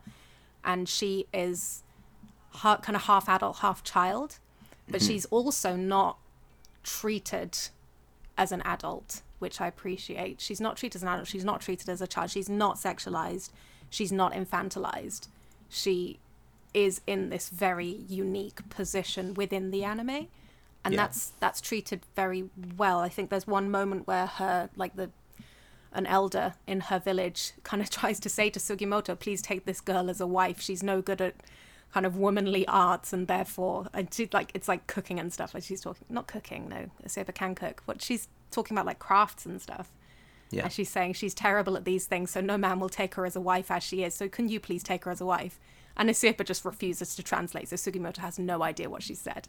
And that's it. That's as far as it goes. Yeah. Oh, and after that, I think due to some misunderstandings, Sugimoto kind of leaves her behind because he gets cold feet about their situation and almost immediately gets killed. And she has to save him after that. And she basically says after that, she hits him with a stick in the face. And she says, like, we're a team and you're not going to abandon me. Otherwise, I don't what was the threat? She basically said she'll kill him or something like that. So she made the point. She's like, you're the one who walked away and now you're the one who's all beat up and needed rescuing. Yeah. So she's absolutely right. Yeah. Basically, the one time he tries to like protect her like a child or like you would a woman, he's punished both in narratively and in character for it. And she sort of reasserts her usefulness. So I thought that was like a good thing it ended up doing with that. I think it's handled so well. She is the glue of the series. Like Sugimoto has this path that he wants to follow, and he's facing all the obstacles. But Asirpa's presence is what makes that kind of enjoyable to watch, and it doesn't feel desperately dark, even though there are some really rough moments. Yeah. And there are some violent moments. But Asirpa and Sugimoto together is great. And then when Shiraishi shows up as well, like it turns into a really interesting dynamic. Mm. So I'm enjoying it, but I do spend kind of half my time watching it thinking maybe I should read the manga instead, which probably isn't the ideal response. I think the anime has a couple shortcomings, but overall I think it's really good. And I just like seeing the characters. I like hearing the voice. I think the voice acting is really good. So I think just getting them in like another sensory mode besides just visual and reading is nice. So that alone I would probably be able to enjoy. I do also want to say I've been working with the series a lot on my end, and I'm actually we're translating their Japanese website has a series of interviews with everyone who's working on the show, or at least like prominent positions, which we've been translating and I've been putting up on the site. And yeah, like the through line that I'm getting is they're being extremely respectful of all of the content related to Ainu that they're putting in. Like in regards to anytime they pretty much everything that a Serpa's wearing, they had to go through so many. They went to Hokkaido and like looked at actual cultural artifacts. They went through like several series of approvals, and it seems like among a lot of them, there's this sense that what they're doing is very kind of culturally important, or they're trying to be respectful of this portrayal of Ainu people, and like working kind of around this issue, I've sort of been introduced to the current Japanese politics, which is, I think the conservative position is that the Ainu people don't exist in Japan right now. I'd love to hear like all of this from the word of an actual Ainu person, but I think at least on the face of it, it's valuable that it sounds like they're like facing cultural erasure from at least from like a large portion of the Japanese political environment, and this series is definitely kind of flying in the face of that and trying to be very respectful of their differences and portraying them in a positive light. Yeah, I think that really comes across. It doesn't feel jarring at all. It feels really respectful. It feels really enjoyable. So I will watch it to the end, but then I would also like to seek out the manga, I think. Mm-hmm. Oh, definitely read the manga too. Yeah, it doesn't get all the great faces, that's for sure. Libra of Nil Admirari. Is either of you watching this? I dropped it. No. Yep. Okay, I'm glad I caught up with it then, specifically to be able to comment, because I knew this was in our top 3, yeah. and I knew that nobody else would be watching it, basically. I think that the review we have is pretty much representative, though I would potentially drop it down to harmless fun. I think the feminist themes that it has are not handled. I think they are there, and they are left there for the most part. There are some great moments. So it says it's set in Taisho, Japan, which is roughly the 1920s, I think. I can't remember the exact time period, but it's a pretty short period between Meiji and Showa. And it is distracting to me that they have set it in a real Japanese time period, and I'm sort of looking at the setting. Like, for example, they've got a shop front that has an English word as its name. It's called raspberry, and it's written as raspberry. There is no katakana, there is no kanji. It is the English word raspberry in Roman letters. And I was just looking at that thinking, is that really something that would have happened in Taisho, Japan? And when they're talking, they're using katakana words like thrilling. They're saying suriringu. And I studied a little bit of Taisho era literature, and I remember at the time, the one example that we had was there was the kanji for the words head and light, and above it was the katakana hedoraito, because the concept of headlights was unfamiliar at the time. So by having both the kanji and the katakana, you could kind of convey the meaning of this unfamiliar thing. So katakana words were by no means as common as they are today, at the very least. And katakana is used for loan words mostly, and it shows up a fair amount, and it seems like their dialogue in Japanese is treated as modern day dialogue, like as you would hear Japanese people speaking now. So wait, and about the katakana, like, wasn't katakana for a long time sort of used more like hiragana is used today? Yeah. Okay. But it's been a long evolution of language. At this point, it is used mostly for loan words, sound effects, things like that. And that in the 20s, in Taisho era Japan, it was certainly used for English words, foreign words. Okay. And it's just jarring. I wish that they had not specified a time period. I mean, I think they're trying to do something similar to if you saw a steampunk series, But when you call something Victorian London, for example, that implies there is a Queen Victoria. And Taisho Japan sort of implies there's an Emperor Taisho, or that's not what his name was at the time. But it sets it in such a specific way that if you have that kind of background, then maybe you kind of find it jarring in a way that I did.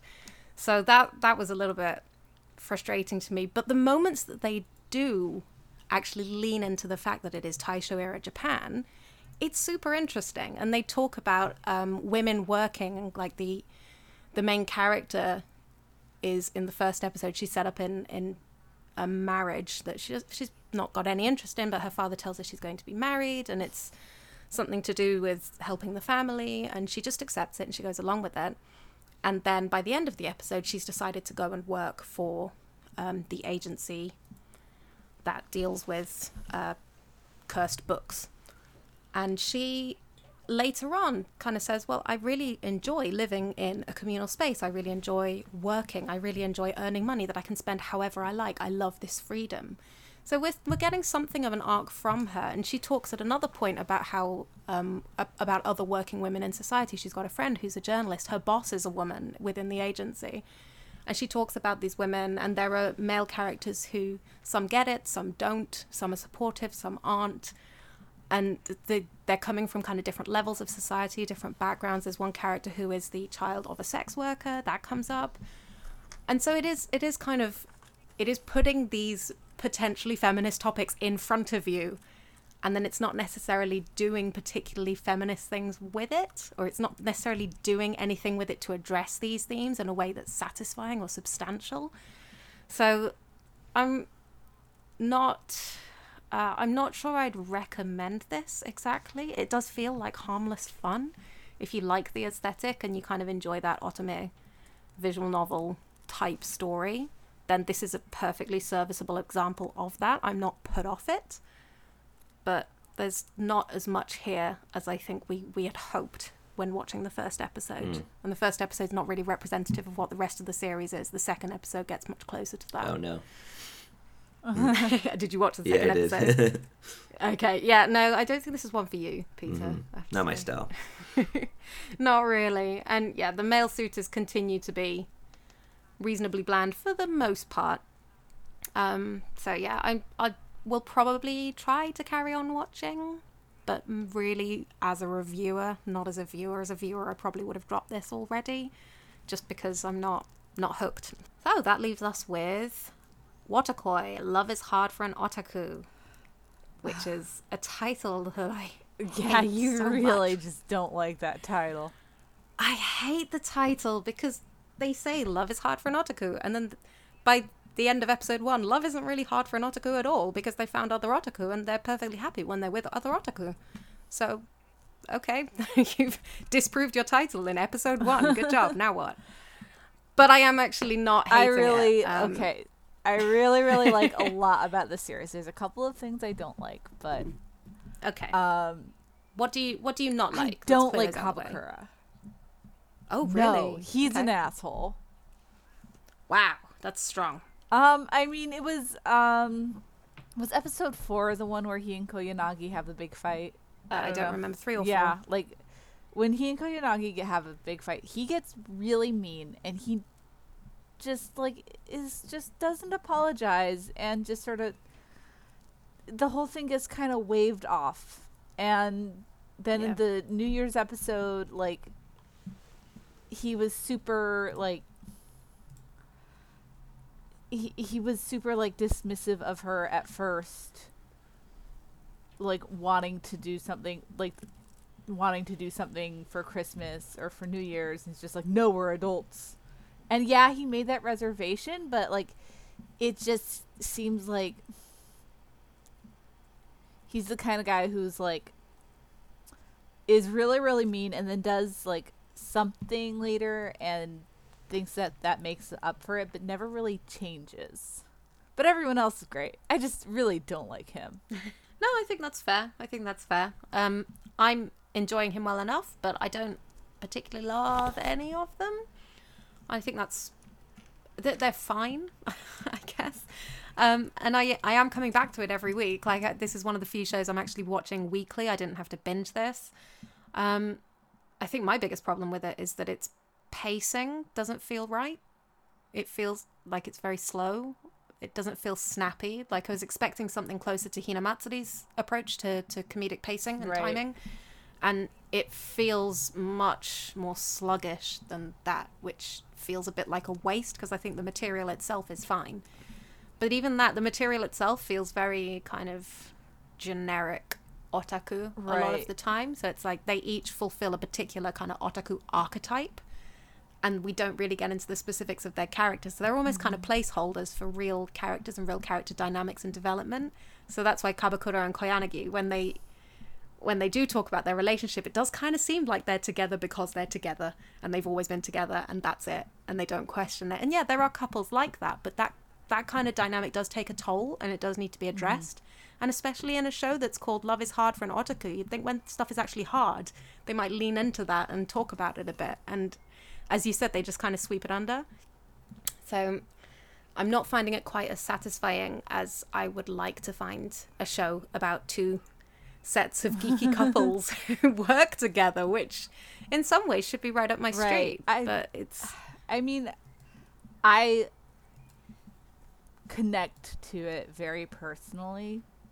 Like, other than Kabakura being a just raging dickhead.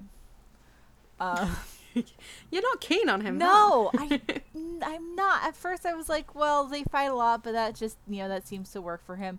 But it's feeling more and more one-sided. And like, yeah, like Koyanagi can like get kind of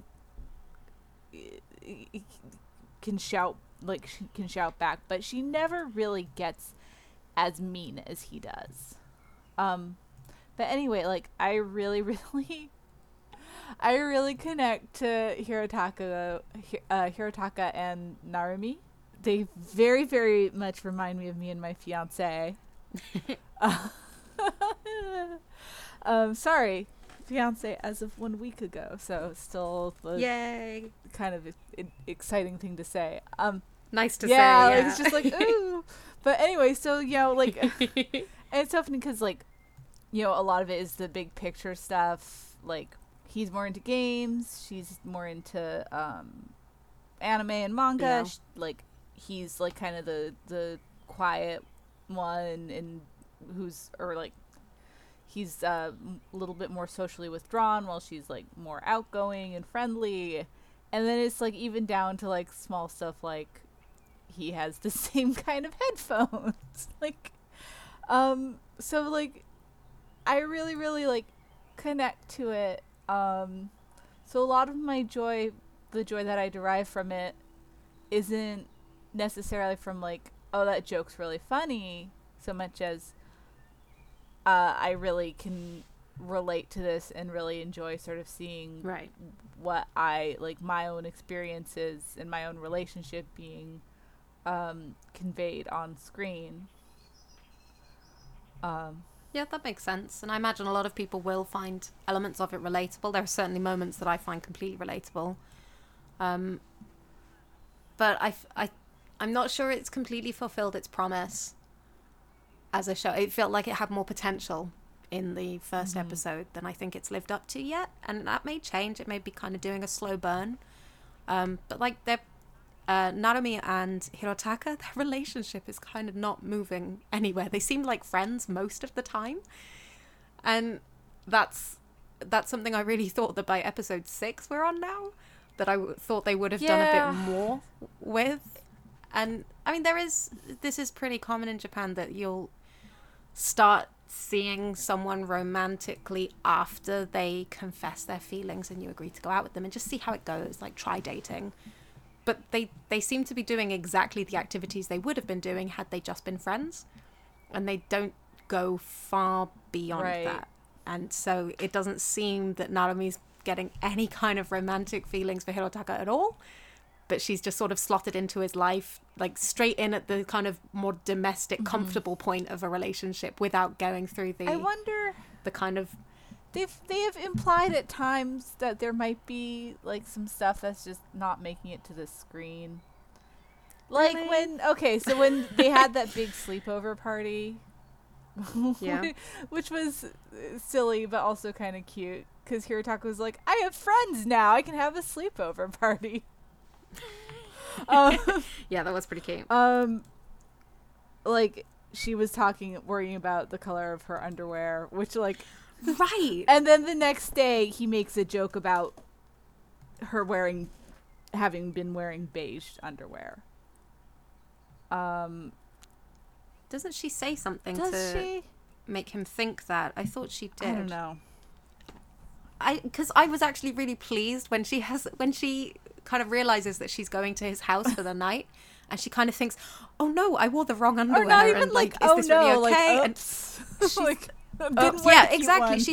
She's really calm about it, and it's very much like it's really refreshing after you have so many anime where girls are like really frantic about the thought that they might hold hands or they might like hug or they might kiss, and for Narumi to just be like, oh wait, we're probably going to have sex, okay, let me think about the logistics. Like, it was actually really great. I really enjoyed that, and I hope to see more of it, but that was episodes ago. Yeah. And we've not really seen anything more about their romantic relationship since then, and I think there are like there are moments of like small connection that don't just feel like just friends. Like, I think he's a little bit more emotionally like vulnerable with her.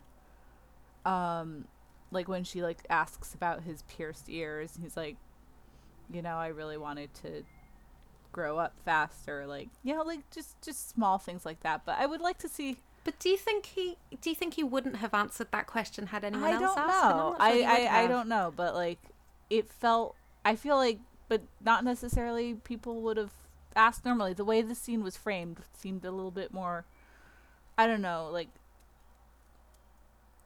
a little bit more vulnerable than typical. I mean, maybe, because like that, for me, the standout part of that scene was him saying to Narumi, like, me of all people, you should be open with. Yeah. And so maybe he's leading by example there a little bit. Like, she does, like, because I feel like she does not really know how to not be guarded in a relationship, because and that's sort of getting into the love is hard thing, actually, because she's been burned before by like being caught as an otaku in a relationship, and like even though yes, like he knows like that sort of stuff is like your instincts tell you no, you can't like just like sort of open up about that. So that might be a little bit more of the love is hard for an otaku thing. Yeah, and that's the kind of stuff I really wanted to see, because I think you can tell a story about challenges that people with kind of niche hobbies tend to face, and it is things like, I don't want to talk about this because I think you're going to laugh at me, or I think it's going to take too much explanation for you to understand, and absolutely situations like that, completely relatable. So I was hoping for more of that is the only thing. We get these little moments where you're like, yes, that is what I came here for, but it's not consistent, and it's not cumulative. Almost, it's more like breadcrumbs every now and again. Yeah, no, I understand. Like I said, the way I connect to it personally probably for sure gives me some rose-colored glasses on it, and I'm not trying to take those off you, just to be clear. Like, absolutely not. Because I feel like Steve Vestnet, his episode reviews on Anime News Network, he's very enthusiastic, and he also talks a lot about parts that are relatable to him. So, yeah, and I think that will be the case for a number of people. And I absolutely, you know, by saying I want more of it, like that's not in any way being dismissive of people who feel like what they're doing right now is enough and is right and is giving them exactly what they came to the show for. Like, I will expect different things from a romance than other people will. So I think it's totally fine. Like I said, I'm really enjoying it in the sense that I'm watching it week to week, which I really don't do for a lot of anime. I think there are 3 shows at the moment that I'm actually watching week to week. The rest I've binged, in the last 12 hours or so. So it's been a very anime-full day. So it is actually pulling me back. I am enjoying spending time with these people. And actually, I think I like Koyanagi and Kabakura's relationship more than you do. I find, like, I don't love Kabakura but I also don't dislike him. I think I don't like his crush on Narumi, or not crush, but he clearly, like, Narumi's much more his type. And there was a moment when Koyanegi's kind of talking about how that insecure that makes her feel, and that was another moment that I absolutely loved. But it was also another moment they didn't really kind of go into or build on. Yeah. So I'm enjoying spending time with them, and I am enjoying these moments that come up for sure. And I hope they do more of that in the next 6 episodes. Yeah. 6? Is it 6? It's going to be 5 more 12? episodes. It's an 11-episode series. Okay. I think that wraps up. Yeah, It's been a really long podcast, guys. This is going to be a really long episode, but it's such a full season. I think there's a lot that we wanted to watch, whereas usually we skip over quite a few titles, or we don't have a lot to say. I feel like a lot of us are watching different series. I feel like this season there's no like one episode, like no like one show that, or I should say there's one show that everyone's following, that's Megalobox. But you're I'm not. not. But like there's no like but it's not as consolidated as it usually is. It's our watching has been more scattered across the season than it tends to be. Yeah, you're right. And there's more, because just briefly as we can. I was wondering if we were going to do this. To wrap this up, I think we have to, because there are some big ticket shows that are ongoing, that are sequels, that are shorts. So just briefly, what are you watching and would you recommend it from the list that isn't new anime to this My season? Hero Academia is still very strong. Right, and I think we're all watching that. So this is probably where the shows that everyone is watching are actually clustered.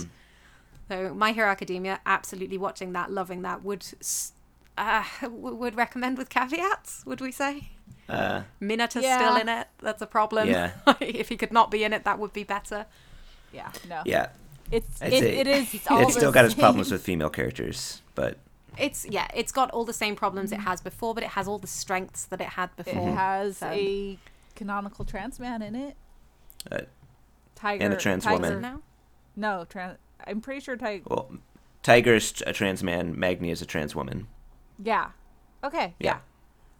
I did not realize that from watching it. Okay. Yeah. What else are you watching, Kaylin? That's it.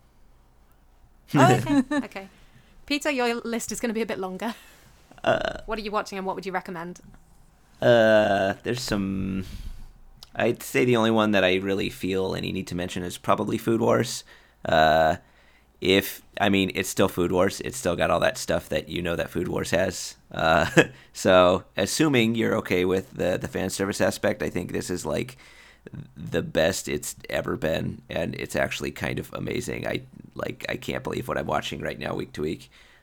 They've gotten into some like really hairy territory in regards to childhood abuse, and they've kind of got some like classist themes going on right now in the current conflict of the story, and they're handling them all very well, and the writing is just spot on. So I think it's pretty amazing what Food Wars is doing right now. It's just it's still got that fan service though, so if that's a deal breaker, then the deal is broken. Yeah. Right. That makes sense. No more? Nothing else to talk about? Depends on how long a conversation you want to have. Do it. Go on. Just briefly, are you watching it? Would you recommend it? Darling in the Franxx. I don't think I could recommend it. No. I don't know if this joke, I just made it recently. Has anybody seen Equilibrium? No. Dang. This is going to be very niche joke. Okay. I'm afraid. It's basically it's a really good Christian Bale movie with Sean Bean about a dystopic society where they've outlawed all human emotion, and in the this joke doesn't work. Basically, the movie handled it better because there was actual consequences for human emotion, and he was unfamiliar with a lot of concepts in regards to art and music and all that stuff that inspires emotion, because they specifically kept that stuff away from the character because that's good writing.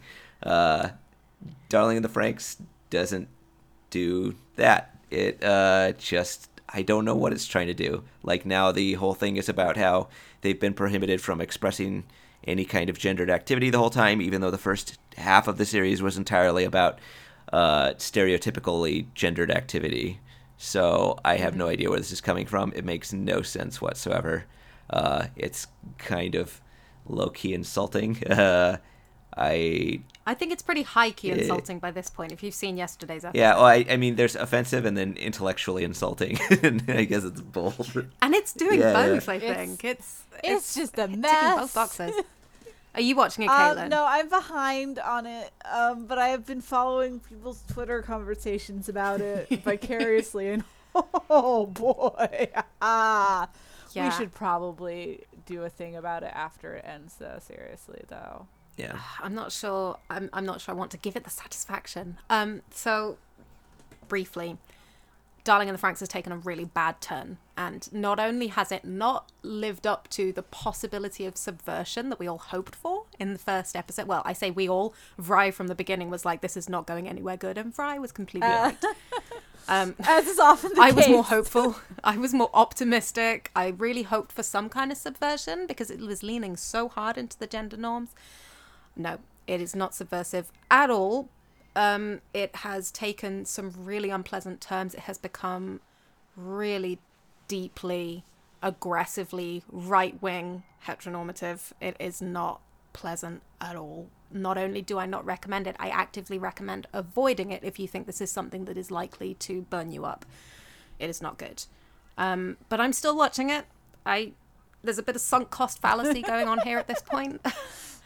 A bit of Stockholm syndrome, maybe. I'm not sure if I'm still enjoying it. Yesterday's episode was really, really bad.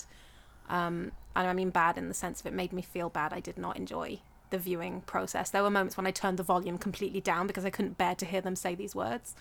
It was just so unpleasant. But I'm going to continue watching it to the end. There is a lot of conversation going on around it now, and I think participating in those conversations is probably the most satisfaction I'm going to get out of this series, and I look forward to dropping it and never coming back to it. But I am actually watching stuff I enjoy.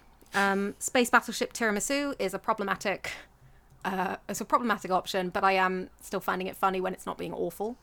It's not too much of a recommendation, I'm afraid, but it's kind of absurd comedy, but at the same time it's got this kind of gender essentialist homophobia, etc.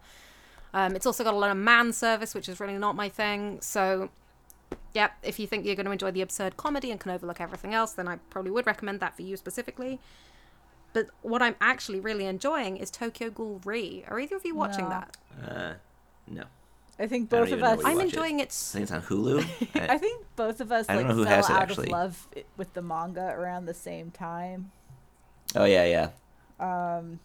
And I just really don't feel any particular need to go back to it. Is it not on Crunchyroll? No. It's on...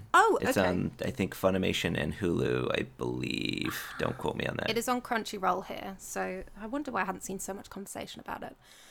Yeah, I am enjoying it so much that I went back and rewatched Tokyo Ghoul from the very beginning and actually enjoyed it a lot more. Now it has Tokyo Ghoul Re on the end, so it feels more like a rounded, complete series. And yeah, I think it's one of those adaptations where the anime really improves on the source material. I think it really it makes up for pacing issues in the same way as things like Attack on Titan kind of makes up for pacing issues to an extent in parts of its series. And yeah, I'm really enjoying it. I'm really looking forward to seeing where it goes. So if anyone else is, please tell me on Twitter, because I don't have anyone to talk to about at the moment. Sorry.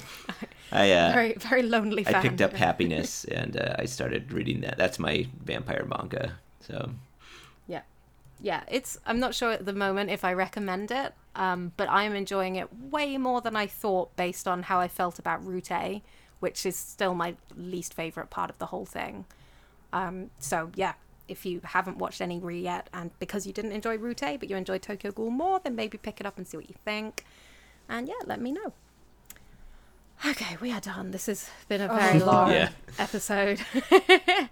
So, just to wrap up, a little bit of housekeeping. If you like what we've been talking about, you can find more of our work on www.animefeminist.com. You can find us on Twitter @animefeminist. You can find us on Facebook, facebook.com/animefem. We have a Tumblr, animefeminist.tumblr.com, and we also have a Patreon, of course, patreon.com/animefeminist. We have now finally broken even. Hooray! Yay! And this means that we are no longer working in a deficit. We are actually making enough each month to pay all writers, contributors, editors, administrators, everyone who contributes to the site. We are paying. It feels so good to clear those invoices. And we have a little bit of a buffer, which is great, but we have a lot of projects that we would like to work on and can't just yet. I think the next thing we're going to be working on is making the site more accessible, making podcast transcripts, which is also not free. So to help us kind of work towards our next goals, if you can spare $1 a month, it all adds up. Or if you can spare $5 a month, that will give you access to our exclusive AniFem only Discord server, which is kind of like a chat room. But you can go in there and talk about current anime, manga, J-pop, whatever you like, without having to worry about explaining Feminism 101 to randos on the internet, which is a real plus. So patreon.com/animefeminist. If you can send us any money at all per month to continue our work, we'd very much appreciate it. So thank you so much to Caitlin and Peter for joining me today, and we look forward to seeing you for the end of season podcast. Hopefully I will have watched more by then.